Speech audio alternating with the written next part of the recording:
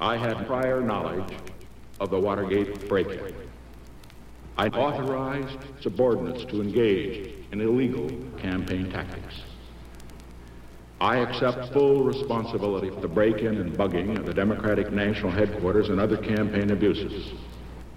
Let me explain to you what I did about Watergate after the break-in occurred. I took part in the subsequent cover-up activities. My effort throughout has been burglary and bugging of party headquarters, obstructing justice, harassing individuals, and compromising those agencies of government that should be above politics. We, of course, must be extremely careful in the way we go about this. I shall continue to subvert the institutions of government by unlawful means. How to carry out this duty is often a delicate question. That is the simple truth.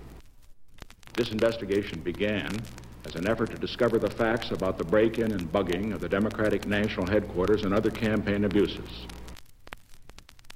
Because the abuses occurred during my administration and in the campaign for my re-election, I accept full responsibility for them. On May 22nd, I stated in very specific terms, and I state again to every one of you listening tonight, these facts. I had no prior knowledge of the Watergate break-in.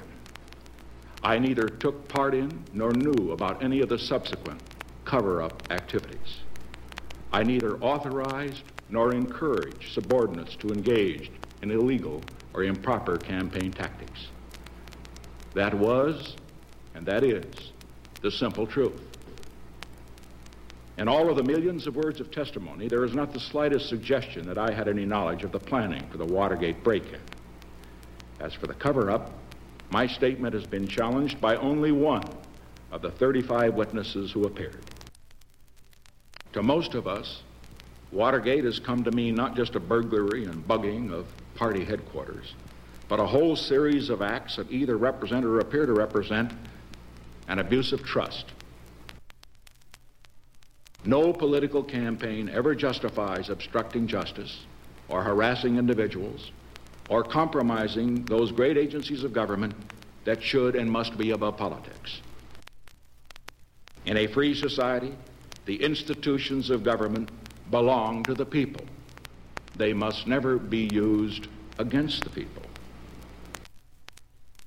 Only last year, the Supreme Court said that implicit in the President's constitutional duty is the power to protect our government against those who would subvert or overthrow it by unlawful means.